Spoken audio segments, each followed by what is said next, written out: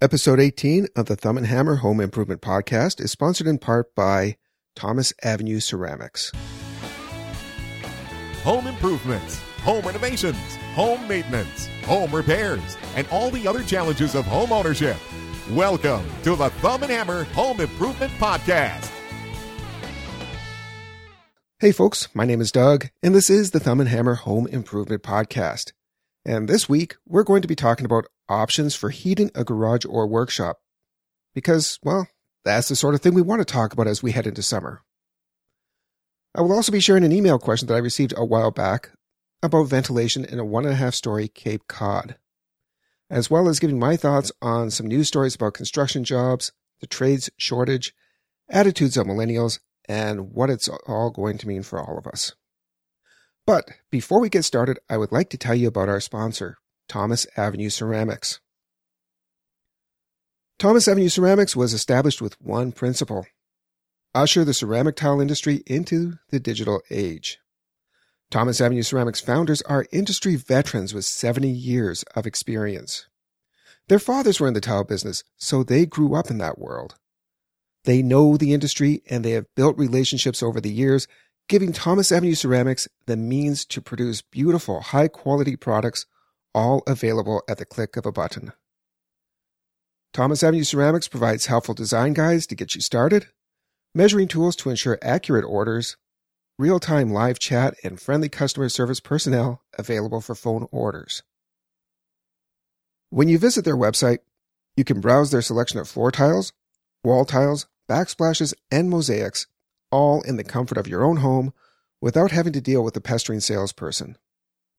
Samples can be sent right to your door, so you never have to leave your house. Tile is a personal decision. Take your time without any additional pressure. And when you are ready, their professional sales staff is available behind the screen to answer any of your questions. As a listener of this podcast, you can save 20% off your order when you go to thomasavenueceramics.com/hammer and enter the coupon code HAMMER. That's Thomas, Thomas, Avenue Ceramics, all one word, .com/hammer, and enter the coupon code HAMMER at checkout. So let's start off by talking about garage and workshop heating. As I told you in the last episode, my goal is to have my workshop relatively climate controlled, so not only can I work out there comfortably year-round, but it will also allow me to store paints and finishes out there as well. And that means that I need heat. So I've been considering a number of options that I wanted to discuss with a qualified HVAC guy. Now, you can research this stuff on the internet all day long, and believe me, I have. But that doesn't tell you what's going to work best for you in your climate where you live. And so far, I haven't had too much luck. HVAC guy number one was someone my wife knew, who had come out to our house shortly after we moved in last year and did a furnace inspection for us in order to satisfy our insurance company. While he was here, I mentioned that I would eventually like to install heat in the garage, and we got into a little discussion at the time, and he's basically said whenever we were ready to give him a call. Well, we were ready and contacted his company about a month or so ago, a couple times, and he has never got back to us. So, scratch him off the list. HVAC guy number two actually did show up. A couple hours after the time we agreed to, but there was a little confusion on his end. I told him what options I was looking at, and he pushed the option that he felt was best. Okay, that's fine. After all, I am looking for an expert. While he was here, I also asked him for an estimate on our household furnace, which needs to be replaced within the next couple years. No problem. In the course of tracing a vent pipe for that furnace, he managed to break a drop ceiling tile. I guess the key word here is drop. Now, I told him that it was a PVC tile and that it cost about $10, and all he said was that he'd have to give me a discount. Dude, reach into your pocket and pull out a $10 bill. But up to this point, I thought, well, this could be our guy. And maybe, just maybe, that discount would be worth more than $10. Or I could at least fold the cost into the project to make myself feel better. But when I got the estimate, I wasn't that impressed. No brand name or model number or anything for the garage heater. And for the furnace, there was no brand name identified, but there was a model number that I was able to look up online, and I found out that it has horrendous reviews. It would have been nice if he'd actually discussed good, better, best options with me, but he didn't do that. At any rate, adding everything together, I don't think he's going to be our guy. HVAC guy number 3. I left an email message through their website after hours one day. Didn't hear back from them. I then called them during regular business hours towards the end of the next day, but all I got was the generic default outgoing voicemail message that the phone company sets up. Not very professional, but I left a message anyway. That was on Friday. About 2 o'clock Monday afternoon, someone called my cell phone, but, well, there's two things going on here. One, I wasn't able to take the call, and two, I don't have voicemail on my cell phone plan. But I did have the number, so I knew it was them. And it was only about an hour later that I called them back, and wait for it, I got the voicemail again. So what? No office staff? No one to answer the phone? What happens if I need a service call? Will we just be playing phone tag? I gotta tell you, I'm not impressed. So I think I can scratch them off the list as well. So the search continues. Who'd have thunk it would be this difficult? So, what are the options that I'm considering for heating the garage workshop? Well, basically, once you get beyond the electric space heaters, there are 3 options, and each have their own advantages and disadvantages. The first is a forced air gas unit. Natural gas or propane. We have natural gas here. For this, I would have to have a gas line run to the garage. Not too difficult since the garage is attached. Also need to have a vent installed through the roof. Now, the advantage to this type of unit is it heats quickly. If you open the garage door and lose all the heat, it does not take long to warm up the space again. That's pretty much what HVAC guy number 2 sold me on. The disadvantage is that it blows the hot air, and that can stir up dust. And in a woodworking shop, there be dust. And you don't want dust blowing around when you are applying finish to a project. Natural gas around these parts is relatively inexpensive, but I would also have to install a window air conditioner if I want cooling in the summer. So that's option number 1. The second option was really popular about 10 to 15 years ago, and that is gas-fired infrared radiant tubes. Now, this type of heater doesn't heat the air. It works pretty much in the same way as the sun. It heats objects, and the objects in turn will heat the air. There's no fan to blow dust around, which is a huge plus in a woodworking shop. And for the longest time, I thought that this was going to be the one. However, in reading a number of reviews online, I have my doubts about how ideal this type of system really is. There are some questions about how evenly it actually heats. Objects closer to the heater benefit more than objects further away, and I guess if you continue the sun analogy, well, it's usually cooler in the shade than it is in direct sunlight. And the same goes for whoever is working in the workshop. I'm 6'2", so my head is going to be fairly close to the heater depending on where in the workshop I'm working. It's like sitting at a campfire, they say. Whatever faces the fire is going to be warm, and whatever faces away is going to be cooler. I don't know. It just doesn't sound terribly comfortable to me. Now, I don't know how legitimate these criticisms are, but in my research, the negatives tend to outnumber the positives. And I do stress that this is in my research. And it is my garage that I'm heating, so take whatever I say with a grain of salt. Maybe infrared radiant tubes are a good choice for you, but at this point, I don't think this is going to be my best option. The third option is a mini-split ductless system, which is, well, it's a heat pump. Now, there's a lot of technical stuff here as to how it works, and I am not going to claim to be an expert. Forced air gas is what dominates the market where I live. I don't know a whole lot about heat pumps. I'm not going to pretend I do.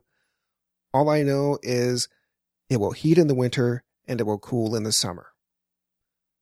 There's an indoor unit and there's an outdoor compressor, but there's no need for any gas lines or vents because it's powered by electricity. And that's the downside, because Ontario, where I live, has the most expensive electricity in Canada. Right next door in Quebec, they have hydroelectric power. Hydro. They have the cheapest electricity, but Ontario, no, ours is the most expensive. Lucky me. So the other thing that I've heard is that heat pumps don't work so well in extreme cold, but I only want to maintain, and that's a key word here, maintain whatever the minimum temperature is for storage of paints and finishes. Even when I'm in the workshop, I doubt that I will have the temperature much above 60. So the big question is, will the system be able to keep up with that on the coldest days? The other question is whether the efficiency of the heat pump will offset the cost of the fuel. In other words, how does the cost of running an electric heat pump compare to the cost of running a forced air gas heater? And what about maintenance? Would this be a more expensive system to maintain? And how will the dust generated from woodworking affect its performance? So many questions. Overall, though, I think the mini-split system appeals to me the most, mainly because I don't want to have to mess around with the window air conditioner, which is not going to be an easy, straightforward installation. And I like the idea of having all my climate control in one unit. At this point, I have more questions than answers, so I am still not close to coming to a decision. I need more information. I will keep you posted. All right, next up, I would like to share an answer to an email that I received a couple months ago. I already replied to it after receiving it, but I thought it was worth sharing here, and the email goes like this. I'll warn you ahead of time, I trip over my own words enough that I'm going to be tripping over the words of this email, but bear with me. Hello. I am in the process of gutting the second floor of a 1.5-story Cape Cod. They will remove all the insulation in the attic, no asbestos, old blown in, old bat, and some other stuff in the joists. Then new ceilings will go up, and then the attic floor will be sealed and new blown in. I assume he means insulation. Concern. There are no soffit vents, only a ridge vent and 2 gable vents. Never had mold issues in 80 years in the house. No knee walls either. The ceiling, being a 1.5-story, actually slopes to the closets on both sides of the room, and the closets are the entire width of the rooms. The exterior walls in the closets are about 3 to 4 feet high, so no real knee walls. I will argue here that those are the knee walls, but I'll continue. Concern with insulating the sloped part of the ceiling. The home is in central New York, so yes, cold. I know not to have anyone put anything up against the roof deck directly, but with no soffit vents, it would be considered a hot pack slope ceiling. Suggested spray foam in the slope parts of the roof deck above the slope ceilings, then blow in the cellulose when done. Any thoughts? Thank you. Okay, so let's start with a little explanation. First of all, putting things in the very simplest terms, a 1.5-story house looks pretty much like a single-story house. The difference being that the attic has been converted to living space. You're living in the roof, as Dean Johnson of Home Time used to say. So what you typically have on the second level are knee walls between the floor and the roof rafters, and that gives you a vertical surface rather than having the ceiling of the finished area sloping completely to the floor. Makes arranging furniture and stuff much easier. Now, in this gentleman's case, the knee walls are within closets, right? So between the knee wall and where the roof meets the ceiling of the first level, that's unconditioned space. That's the side attic. And it's insulated much the same way as a full attic would be, with insulation in between and over the ceiling joists. That is, the ceiling joists of the lower level, or what would be the floor joists of the attic. Same thing. And then the knee walls are insulated as exterior walls. The knee walls meet the roof rafters. And it's the rafters that give you that cathedral slope going up towards the peak. And usually a couple feet below the peak is where you have what are called hip rafters, which give you a horizontal surface for the ceiling. Now, the hip rafters are insulated in the same way as the attic or the side attic, and you're left with a pocket of unconditioned space between that ceiling and the peak of the roof. You know, it's much easier to look at a picture, and you can see a diagram of this either on my website or at joneakes.com. That's JONEAKES.com. And I would like to thank Mr. Eakes very much for allowing me to use his diagram on my website. So if you go to my website or you go to his website, you're going to see the same diagram. So, in terms of ventilation, you have soffit vents, which are on the underside of the roof rafters where they overhang the exterior of the house, otherwise known as the eaves. And then you have roof vents up near the peak. And ideally, you'd have a continuous soffit vent and a continuous ridge vent. So what happens is the air is drawn through the soffit vents into the side attic space. And from there, it goes through that airspace that's between the insulation and the roof deck, between the rafters, and into the space between the ceiling and the peak, where it can then exit out of the roof vents or the ridge vent.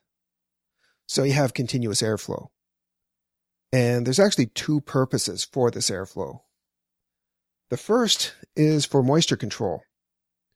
Insulation is not effective if it gets wet. So if you have warm, moist air inside and it happens to get into the attic space, it needs a way to get out of the attic space. As someone on a home improvement forum told me so eloquently years ago, if you were a water droplet, could you find your way out of the attic? The second purpose is to prevent the roof deck from overheating. Unconditioned attic space should be the same temperature as it is outdoors. And I don't know of too many attics that actually achieve this, but let's face it, they'd be much hotter if it wasn't for this air movement. So if you have asphalt shingles, what ends up happening is they will end up deteriorating faster. I know when we had our roof done, the roofing company told us in no uncertain terms that they would not honor the warranty on the shingles if there wasn't proper ventilation. Our insulation was directly against the roof deck, and that revelation led me to gutting the entire second floor. It's all on my website at thumbandhammer.com/attic. Now, insulating the side attic, not a problem. Knee walls, not a problem. And the ceiling of the second level, no problem. The big problem you run into is trying to adequately insulate the cathedral slope. Remember, you need that airspace. So if your roof framing is only 2x6 material, that only allows you the equivalent of 2x4 insulation, or somewhere between R12 and R14. And that's not enough. What we did was we added 2x2s to the rafters, and that gave us enough space for 2x6 insulation. 2x6 insulation ranges somewhere between R20 and R21.5. Then we went over the rafters with an extruded foam board insulation, which added another R5 and also gave us a thermal break between the rafters and the drywall. So now we're at about an R25, R26. It should be up somewhere around R40 or more, but it was better than what we had.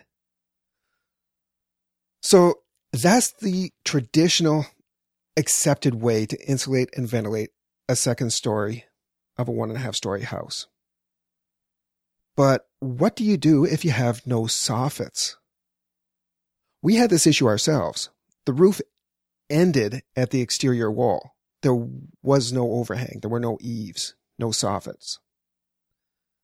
The roofing company simply put in roof vents on the lower part of the roof, basically over the side attic space, and roof vents on the upper part of the roof. I'm not sure how ideal this was, but it satisfied their requirements as far as the shingle warranty was concerned. I later found out that there is a product out there for just this situation. It's called SmartVent. And I'm sure there's other companies that have similar products, but you can find this one at DCIProducts.com.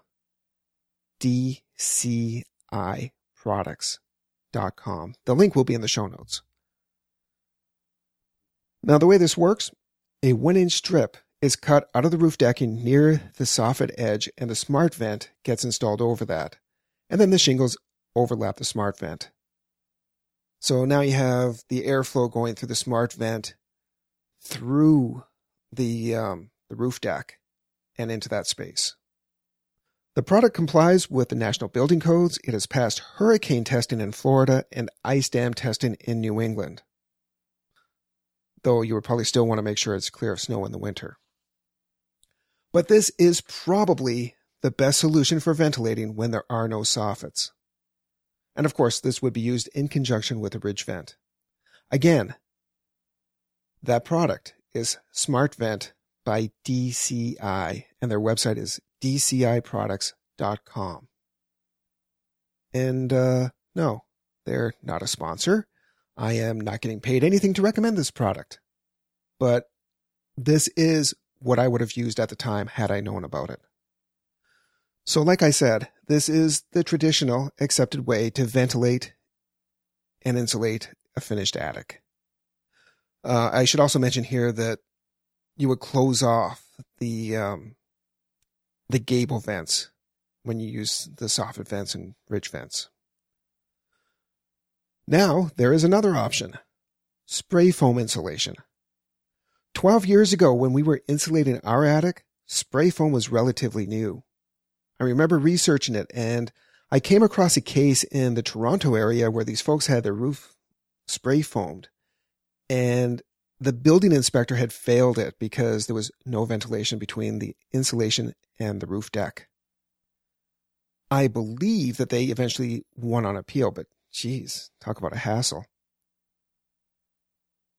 Tom Kreitler of the Money Pit Home Improvement Radio Show regularly promotes spray foam for this application, and he says that spray foam can be applied directly without the need for ventilation, therefore turning the entire space into conditioned space. Similarly, on Adam Carolla's podcast, Ace on the House, Doug McDonald of The Pure House talked about creating what he called an envelope house, where anything below the roof deck is conditioned space, making for a very energy efficient house. So same idea that Tom Kreitler is promoting. Now, the concept of the envelope house is relatively new, and let's face it, not all building inspectors may be hip to it. And there are other considerations for exchanging air and controlling humidity and all that need to be taken into account. But in the end, we're talking about a very energy efficient house. Now, I did look into spray foam for the basement of the house that we're in now. And if the claims of the company are correct, spray foam is about double the R value of standard batt insulation. That is, you only need 2 inches of spray foam to achieve R12, or the same as 2x4 fiberglass batts. What that means is in our attic, we could have easily got over R40 on that cathedral slope if the entire cavity was filled. So, spray foam is definitely a good option and one that I would look into for sure if I was in the same situation again. But there's still the question of the roof. Without the roof ventilation, would the warranty on the shingles be void? And more importantly, how will the life of the shingles be affected, regardless of the warranty? Like I said, the spray foam concept for doing the cathedral slopes is relatively new. We're talking about 10 or 15 years here. And if shingles are rated for 35 years, I mean, how many situations do you have where the shingles are deteriorating prematurely? I haven't seen too much information on that. I already mentioned before that a lot of unconditioned attic spaces get extremely hot if they are not ventilated properly, but now we are talking about conditioned space. So I don't know what that means. I mean, it shouldn't get overheated, I wouldn't think, but I don't really know. And there seems to be a lot of debate on this topic, proving once again that there's never an easy answer and never total agreement about anything when it comes to this sort of stuff. So the best advice is to gather as much information as possible about the various options. And you know what? Talk to your local building department, especially if any part of the project is going to be inspected. But if you are going for the traditional ventilation model and you don't have soffits, you'll definitely want to look into the SmartVent product or something similar. Hope that helps. But I strongly suspect that I just confused you more. Okay, finally, there is one more topic I want to cover this week. I follow news regarding a number of topics around home improvement and construction and stuff like that. And a month or so ago, I came across 3 news stories in the course of a day or two that I found rather interesting. The first story dealt with the trades shortage. Now, this is something that has been on the radar for at least a decade because I remember Mike Holmes screaming about it on Homes on Homes. Mike Rowe of Dirty Jobs also screamed about it. And it's a case of demographics. The baby boomers who are in the trades now are retiring. And there are not enough new tradespeople coming in to take their place. And that's a problem. The second story dealt with the number of jobs in construction in general, not just the trades. But there is a building boom happening, and there are contractors complaining that they're having a hard time finding workers. They just can't keep up. Now, it's hard to believe that the so-called Great Recession started about 9 years ago. That's when everything went belly up and anybody in construction had to scramble to find other work because there just wasn't any construction going on at the time. There were no jobs. The building boom that is happening now is a good sign, but the lack of workers is troubling. And then the third story that I came across was about millennials and how they do not want to go into construction or the trades.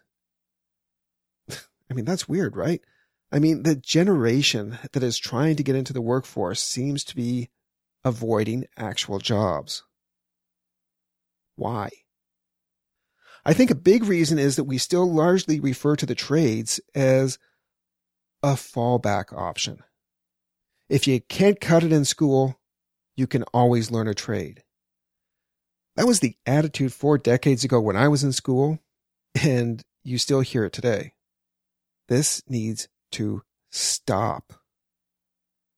Generally speaking, we need to have a lot more respect for the trades and for the people who spend their days doing hard physical labor. Sure, you don't get rich working for someone else, but if you do get into a trade, you can take that anywhere. And with the demand increasing for the trades, you will be in demand. The consequences of all this are going to be pretty interesting. Millennials are starting to buy houses, but you don't have millennials going into the trades. So when they want work done on their houses, finding someone to do that work is going to be more difficult. Simple supply and demand. The cost of hiring an electrician or a plumber or whatever is going to go up. And that's if you can find one. So what's going to happen is more and more people are going to DIY simply because hiring someone is going to be too expensive, or maybe not even possible at all. And how many of these people are going to pull permits and get inspections? You're going to have more unqualified people doing dodgy DIY. Not good.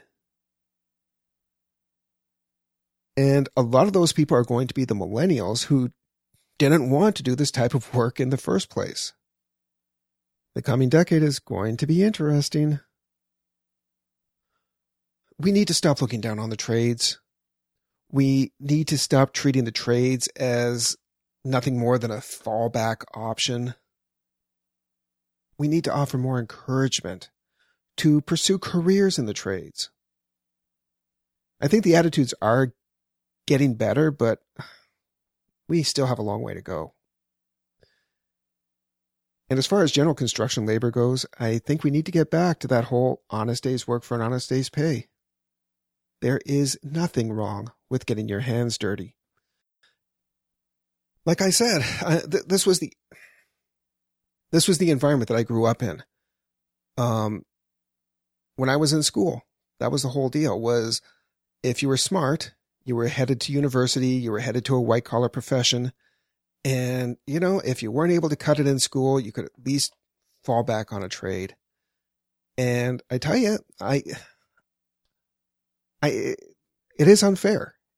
It's absolutely unfair. And I almost feel like I've been shortchanged because, you know, maybe I could have been an electrician. I don't know. But anyway, what do you think? Head on over to the show notes page for this episode, which is episode 18 at thumbandhammer.com, and leave a comment. Got a question you would like answered on the podcast? You can drop me an email or leave me a voicemail message at thumbandhammer.com/contact. And as always, I would like to thank you very much for listening, and I will talk to you again in a couple weeks. Cheers.